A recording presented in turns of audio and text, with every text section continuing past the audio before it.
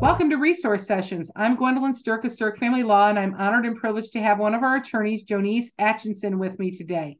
We're going to talk about protective orders laws that become effective January 1, 2023, and specifically Senate Bill 03667. Welcome, Jonice. How are you today? I'm doing good. How are you? Good, thanks. So, in general, this bill allows people to appear in person or online for many of the services. Do you think that's a good idea overall, Jonice? Overall, I do think that's a good idea. It's going to allow domestic violence victims to access online orders of protection. And, when you read through the bill, it seems like there's many questions that come up. Don't you agree?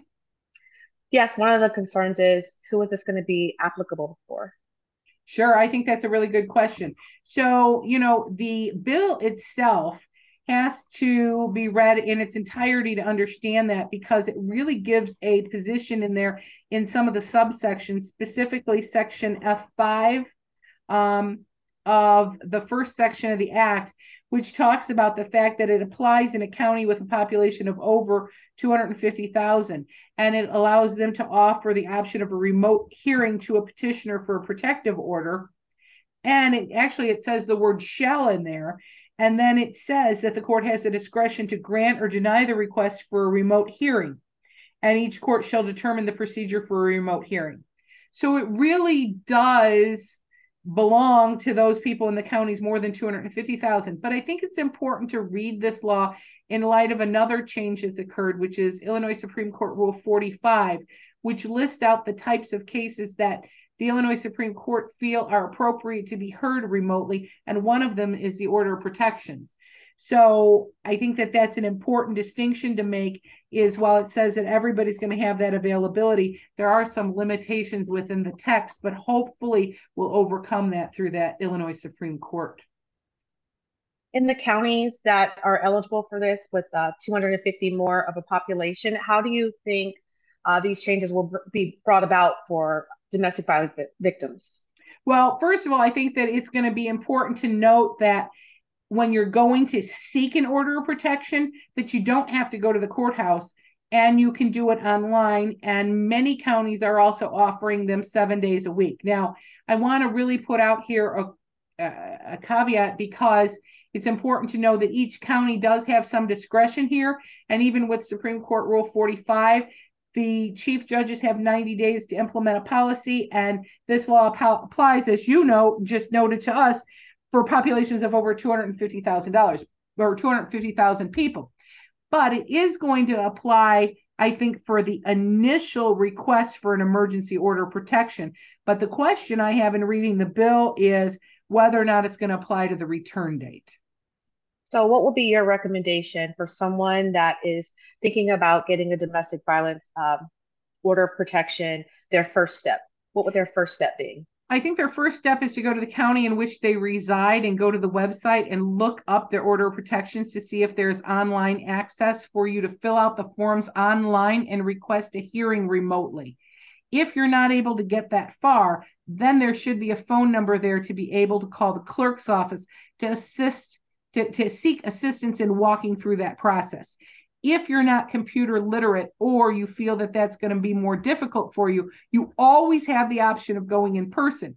But there are some mechanical situations where, let's say that you have been the victim of domestic violence, you are being cared for in an emergency room, and we all know emergency rooms can be very delayed, and you're not going to make it on time to the courthouse. Maybe going and asking for a private room so you can seek some kind of relief in the interim through an online access is the way to go. So you really have to consider those options. Now, if you are going to ask for it, though, in a remote setting, you have to understand that you are still in a courthouse. So you have to have proper demeanor. You have to be able to testify without anybody in the room influencing you. The judge will ask you a series of questions, and you have to make sure that mechanically you're able to seek the relief that you need in that time. Outside of going to the website for the courthouse where you're trying to get relief, are there other resources for victims outside of the court? Sure, there's many resources that are out there, and there are very good domestic violence shelters that are in our area that have advocates that can assist you to walk through the process. Also, if you're calling into the courthouse to seek an order of protection and you're asking the clerk questions, you could ask them whether or not they have domestic violence advocates on call that would be able to take your telephone call to be able to assist you to answer some of your questions walking through it. I will say that overall, some courts and some counties are better at giving good assistance than others. And I think that people often get very confused and they think that somebody's going to be representing them for an order of protection. And that's really not the case. When you're going in for an ex parte order of protection, there are domestic violence advocates that can sometimes give you directions, or there's court advocates there, but they are not standing in your place. You alone are the one testifying. That shouldn't scare you, but you should know that you need to be the one presenting the evidence and seeking for the information. That being said, do you believe that getting a consult with an attorney might be in benefit for these domestic violence victims to be assisted through the process? Yeah, I always think that getting the assistance of an attorney to understand what that process is going to look like, and then also understanding if there's going to be what I consider another action that is either going to be consolidated or run in conjunction with the other action. So, for example, in many of our counties, if you file a divorce action, either at the same time or right around the time, your domestic violence order protection hearing is going to be heard in one courtroom, but your ultimate hearing as to whether or not that order is going to be a continual order will be heard by the judge in the domestic relations division. So understanding that by having the assistance of an attorney is very helpful to know what that process is going to look like for you. Okay, well, I think that gives us a good understanding of the new protective order laws. Yeah, I do as well. I think that it's important to understand that this is a remedy that's in place, that you get an emergency order protection. You're able to do that ex parte without notice. That means to the other side first.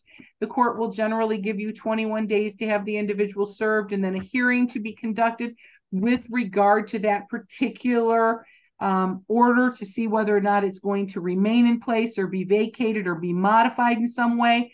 But these are tools that are available and people should not hesitate to utilize them in Illinois. And I think that moving forward in this way is a true way to try to address it. I do have one last concern before we wrap up that I did want to address is the statute is very clear that you cannot have competing order of protections, meaning that you cannot have you and the person that you're seeking an order of protection, both of you cannot be protected parties, only one. And one of the things I think that becomes an issue, which was an issue even before we had this new law allowing you to go online, is what I call the race to the courthouse. Who's going to get there first and tell their story? And then a judge has to sort that through because you can't have competing order of protections. You can only have one. But ultimately, that stuff does get sorted out. So overall, I think that in conjunction with our new Illinois Supreme Court Rule 45, along with these changes, that the pandemic taught all of us that change needs to occur. And one of these changes can be to allow this to occur remotely. And if you're there on it seeking an order of protection, you should ask, if you're fearful of coming in the courtroom, whether or not the judge will allow you to attend the hearing in a remote setting. So you do not have to be in the presence of the perpetrator of the abuse, because that sometimes causes great undue friction that may not be appropriate. Now, remember that the judge may not grant it, but it's always worth asking about it. So a new law, but one I think we're going to have to come back and revisit. Wouldn't you agree? Because I think some of the quirks have to be worked out.